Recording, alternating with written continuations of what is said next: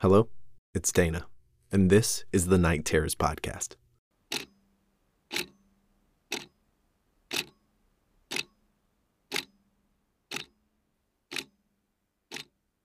James Anderson III stared down at a stainless steel table smudged with greasy fingerprints from God knows how many doomed inmates before him. Sitting unceremoniously on top of the table was a grayish-white plastic plate filled to its edges with a diner-style breakfast platter.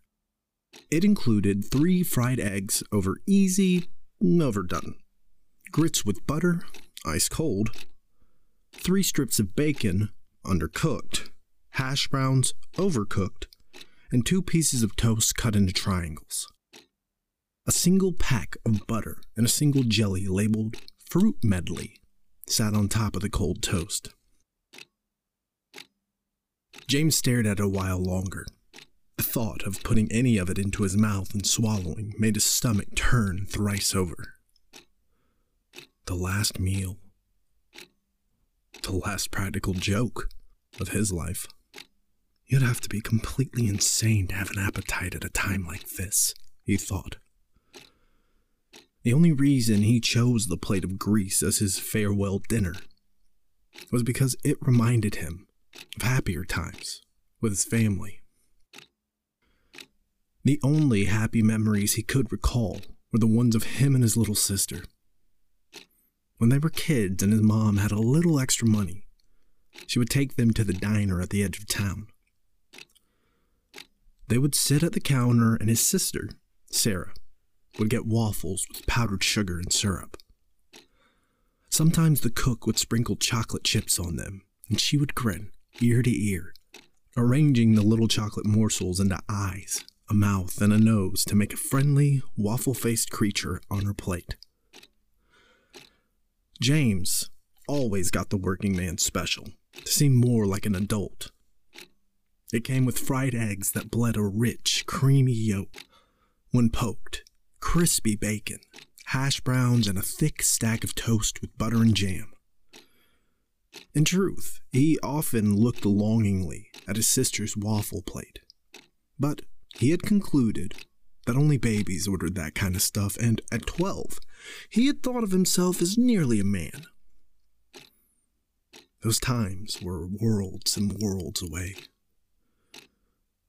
The reality was that being a man had turned out to be one big sick joke. A curse, he thought now, looking at his last meal. The platter in front of him, all these years and worlds later, was a poor imitation of the breakfasts he remembered from the diner. James stared some more, eyes widening at the thought of his younger self and the long, tortuous path he had walked to get to where he was today. "You're not even going to take a bite?" the guard asked from his post at the doorway. James shook his head slowly, back and forth. "And after all the trouble we put into making your special dinner, talk about gratitude," the guard said. James knew he was trying to get a reaction out of him. The guard hated him. They all hated him.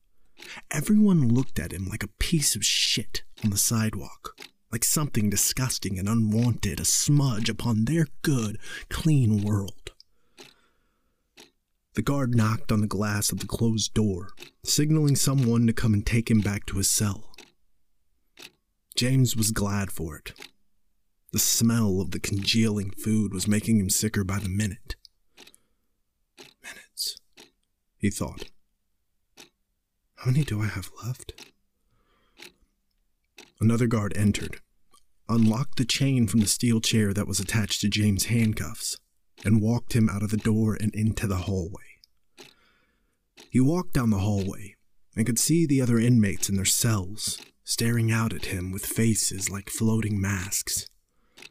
One was a grotesquely exaggerated mask of sorrow. Another was a fool's mask, cross-eyed and deranged. The fool laughed at him as he walked by. Another looked like the devil, reaching through the bars at him.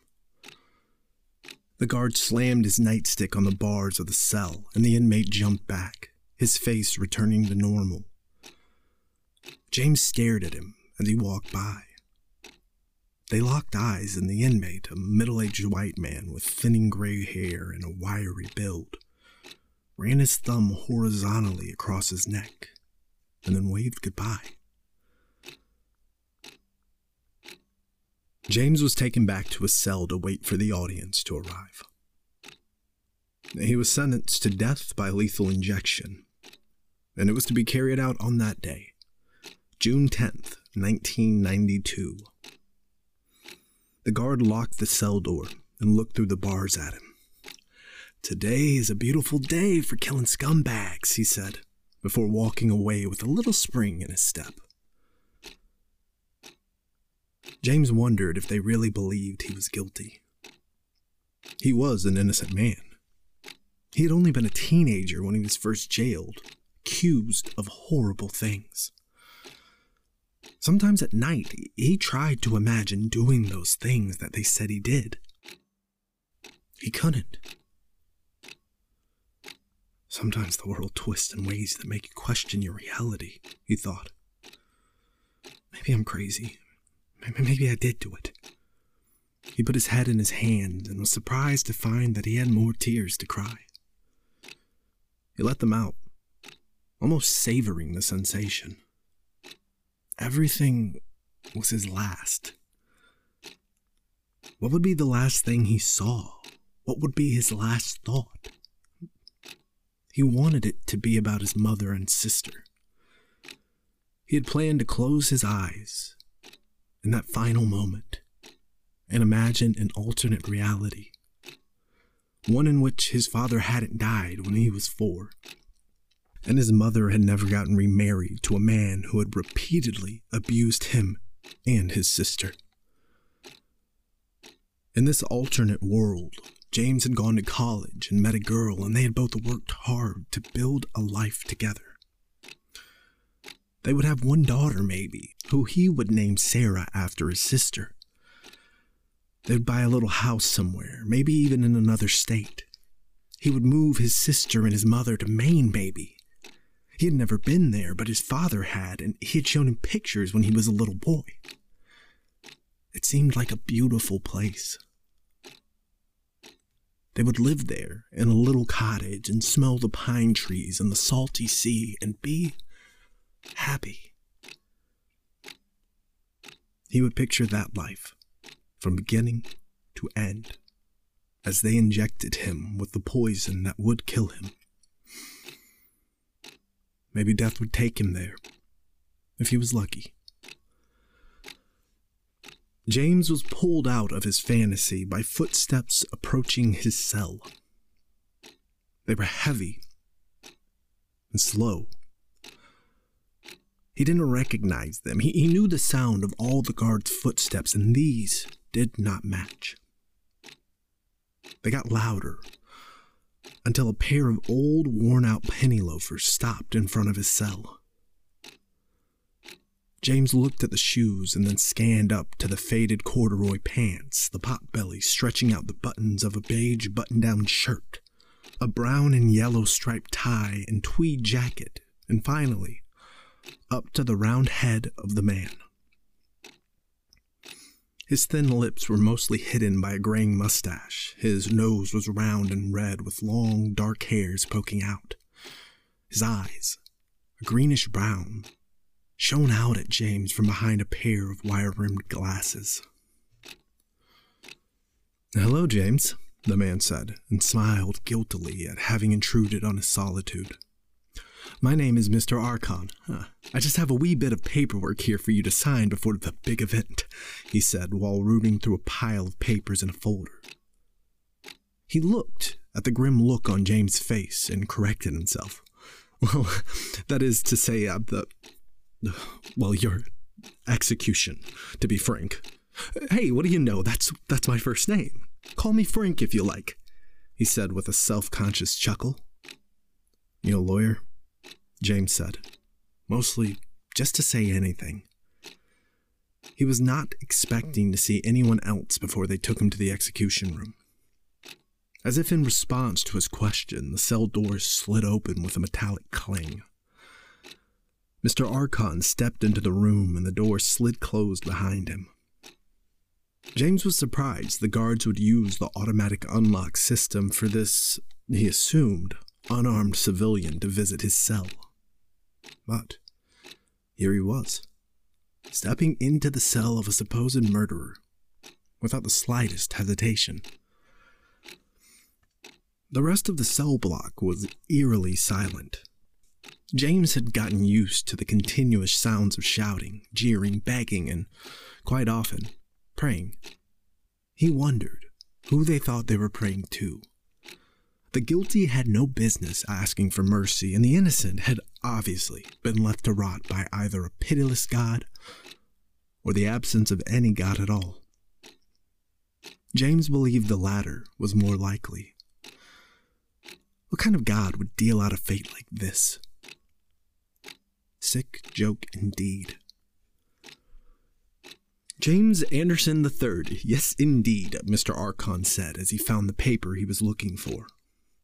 He pushed his glasses up onto his stubby nose again and again as they slid down relentlessly towards the paper. Well, Mr. Anderson, I am not a lawyer, but a clerk of the state sent to tie up the loose ends of your case. With all due respect, Mr. Frank, my case has so many loose ends, I would be surprised if you could tie them up in the few minutes I have left. Mr. Archon looked at James with an almost comically exaggerated expression of pity. He pouted, his bottom lip out, and shook his head. What a world we live in that deals out such a fate to a young man such as yourself. Really is a shame to meet you under such bleak circumstances, but alas, here we are, and there are still a few things we can accomplish before your time comes to an end. Mr. Archon shuffled over to the metal bed and sat down, laying his battered briefcase on its side. He popped the latches and shuffled through another mound of disorganized paperwork, whistling a little tune as he searched.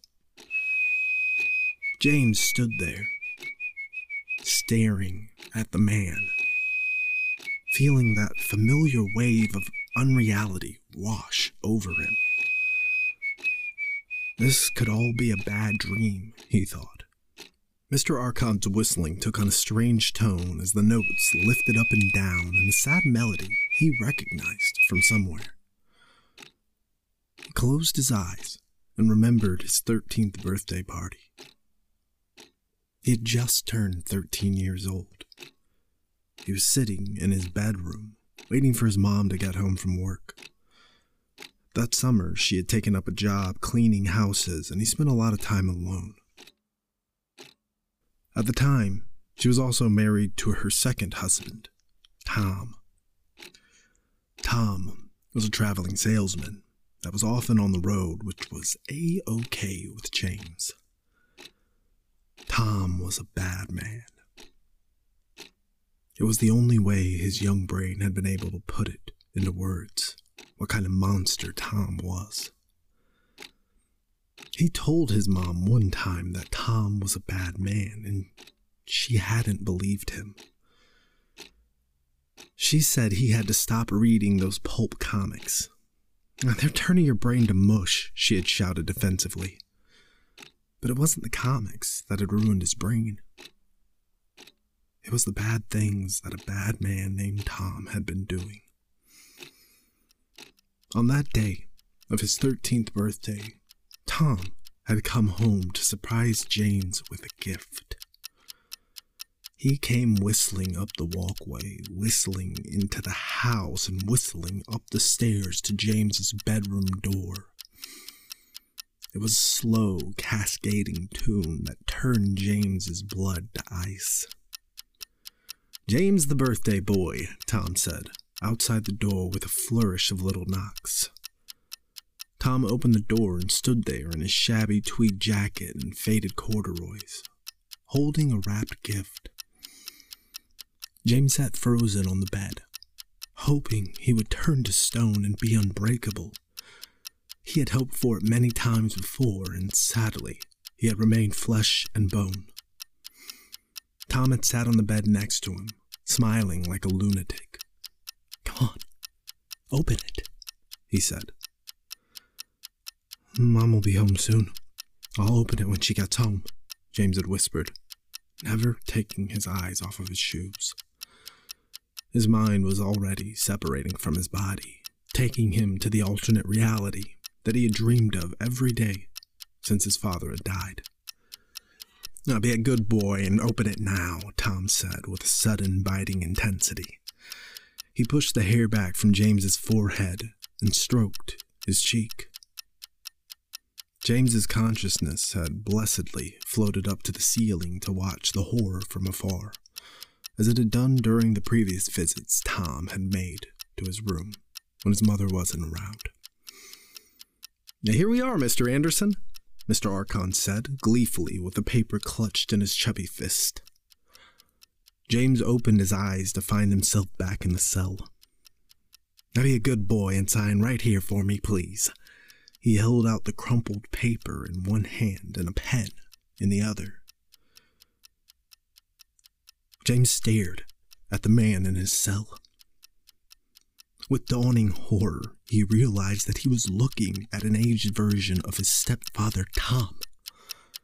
He jumped back against the cell, clutching himself tightly as he had as a child, trying to turn to stone. "Oh, not now, James. There's no reason to be frightened. It's just a simple form stating that you're a very bad man who has done very bad things. You're dead. I saw it in the paper. You died 15 years ago. You're dead," James whispered, clutching himself tighter. His whole body shook. Mr. Archon's smile widened. His eyes, which had seemed greenish-brown before, looked yellow now. His glasses slid down his sweaty nose again, and those dead, yellow eyes stared nakedly at James's terrified face. They were the eyes of a corpse. "I'm not dead, James. You're dead. Dead as a doornail." He cackled and threw back his head with glee at his own cleverness. The thing that called itself Frank Archon stood up, and James watched in sick horror as one of his shirt buttons popped off as his bloated purple belly expanded. The smell of decay filled the cell. James turned and gripped the bars, pressing his face against them to look for a guard. "Help me! Help me!" James screamed into a silent hallway. A hand gripped his shoulder and he screamed. He turned around and looked into the face of his mother. "James," she sobbed. She stepped back towards the bed and picked up one of the crumpled pieces of paper from Mr. Archon's pile. James looked wildly around the cell. There was no sign of Mr. Archon or Tom Creature. He looked back at his mother, who was wearing one of her old house dresses. Her graying hair was coming loose from her usually neat bun. She looked very old and tired. She was looking at the piece of paper with her hand over her mouth, aghast. "James, how could you?" she said. "Mom, what? What are you doing in here? What's happening?" he screamed, shaking and crying. "Breaking and entering, rape, murder? Why did you do that to the old woman? How could you?" she said, backing away from him, shaking her head. "You know I didn't do any of that. You know that. They framed me," he shouted back at her. "Your sister is so disappointed in you," she said. No, James said, sliding down the bars to the floor. "I'm a statue made of stone, and nothing can break me," he thought, desperately. He cupped his elbows and made himself small, shuddering and gasping for air. "Someone stop this! Someone help me!" he said quietly to no one. "Why won't anyone help me?" he screamed. There was no reply. The silence engulfed him. He felt paralyzed in fear and sorrow, and for a moment he believed he really had turned into a stone, a marble monument to his suffering. Here stood a boy who was fed nothing but pain, and in payment he was handed a death sentence for heinous crimes he did not commit. Justice is dead. Life is a sick joke, the end. An eternity passed, and the silence coaxed James out of his paralysis. He opened his eyes. A woman sat on his bed. A stranger. Her presence calmed him. She was young and beautiful. Her green eyes glowed out of a face with sharp, comely features. Her dark hair cascaded past her shoulders, shiny and smooth. She wore an expensive-looking black suit tailored to perfection. She had one leg crossed over the other and a foot with a pointy black high-heeled shoe bouncing up and down. She looked completely at home and elegant in a jail cell on death row. What is this? Am I going crazy? He asked the woman. No, James. You just took a trip through your own brain, she said with a calm smile. My mother... She thinks I really did those things? He cried, with the heartbreaking strength of a child. No, dear. She's waiting for you in the audience. She and your sister are heartbroken that you are paying for the sins of someone else. They believe you. I believe you. I don't understand, he said. His tears dried up at last, and he sat in a stunned silence, waiting for something, anything, to make this all stop. Mr. Archon was Tom. He's dead. He was here, he said. No, I am Mr. Archon, she said, with the patience of a mother talking to her beloved toddler. You? Yes, James. I am Mr. Archon.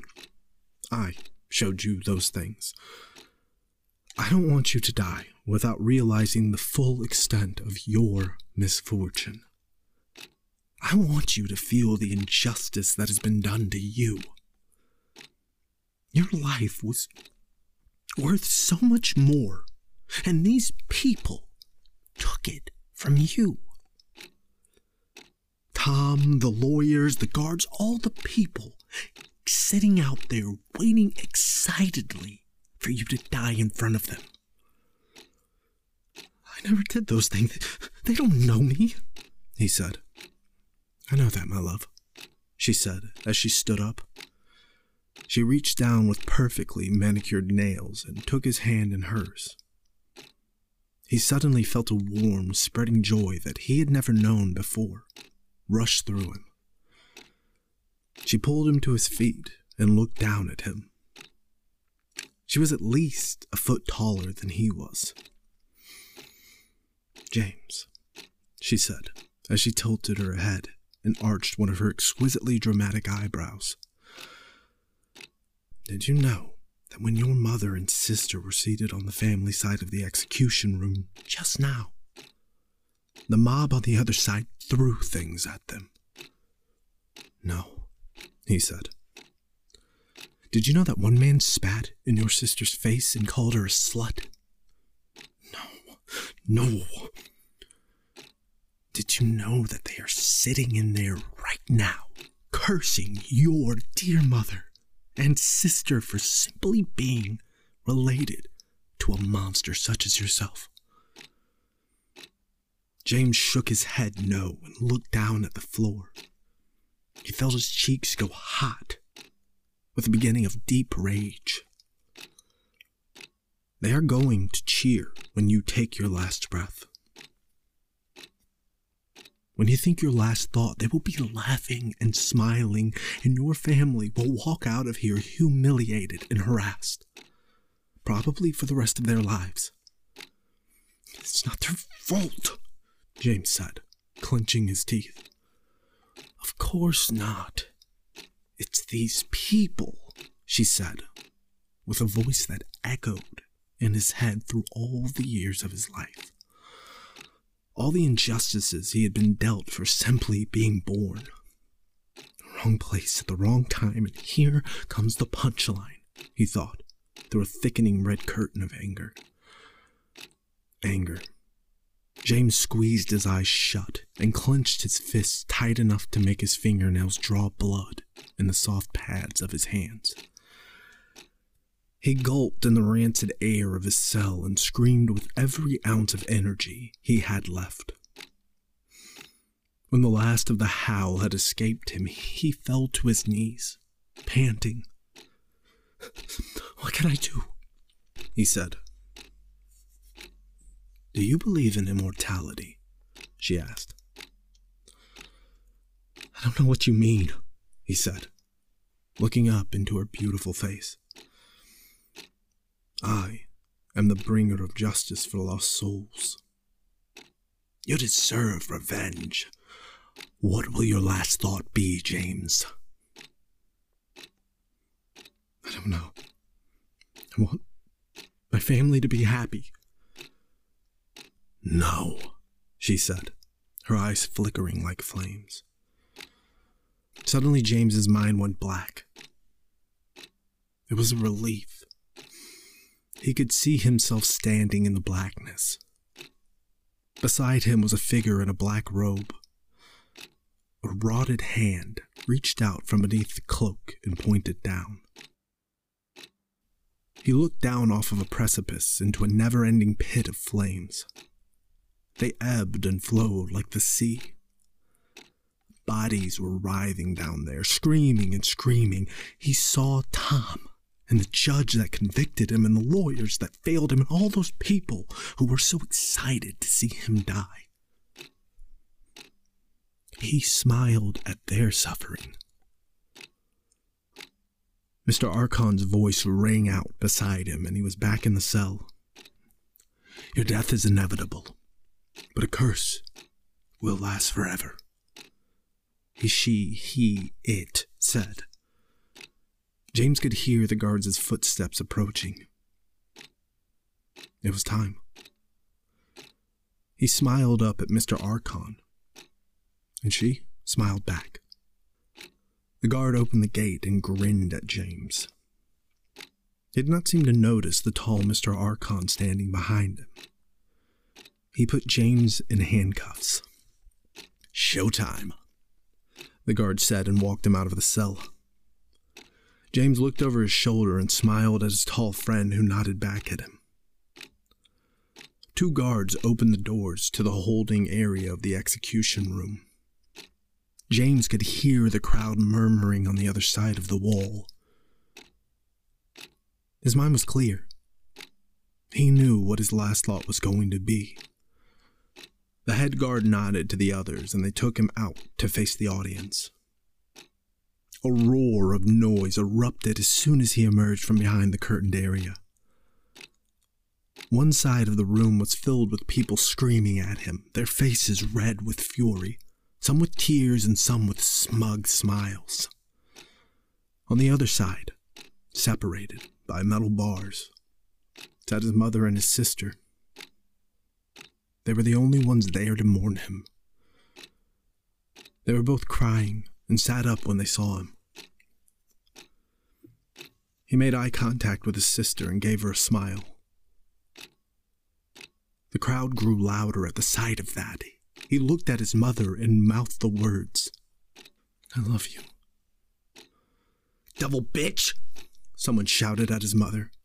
James turned to the man and saw a flash of him burning in a pit of flames until he was nothing but blackened bones. The bones continued to beg for mercy. The man shrank back at James's stare and shouted no more. The guards walked him over to a gurney. He laid down willingly and stared at the ceiling, feeling as strong as stone as they tied his arms and legs down.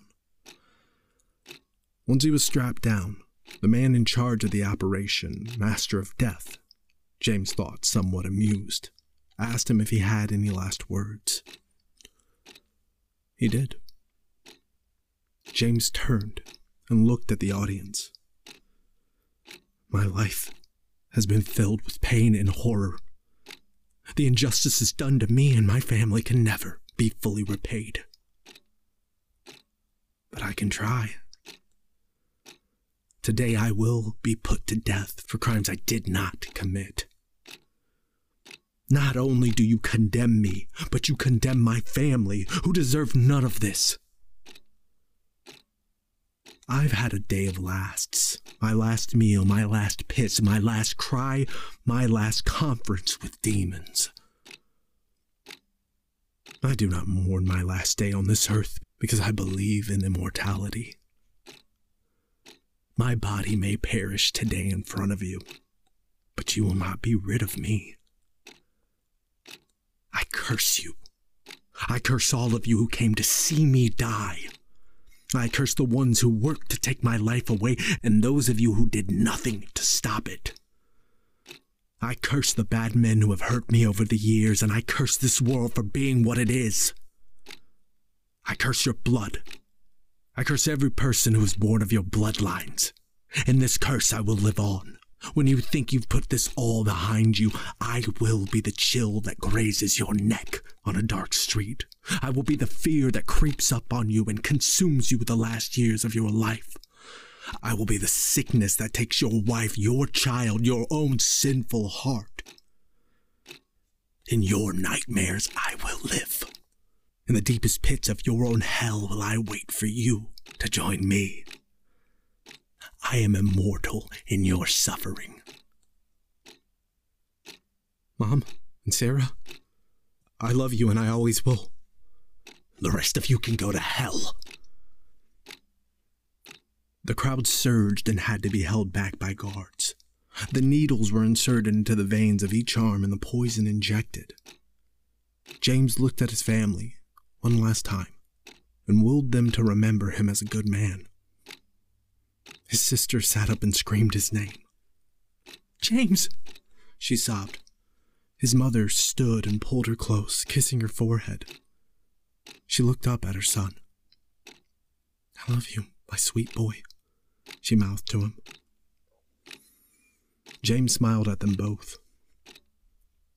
The sound of the crowd was nothing but background noise to him. He turned his head slowly and looked up at the ceiling, feeling the poison rushing through him. There in the ceiling above him was Mr. Archon. She was up there in the shadows, just a pair of yellow eyes, staring at him with joy. James closed his eyes and died, happy that justice had finally prevailed.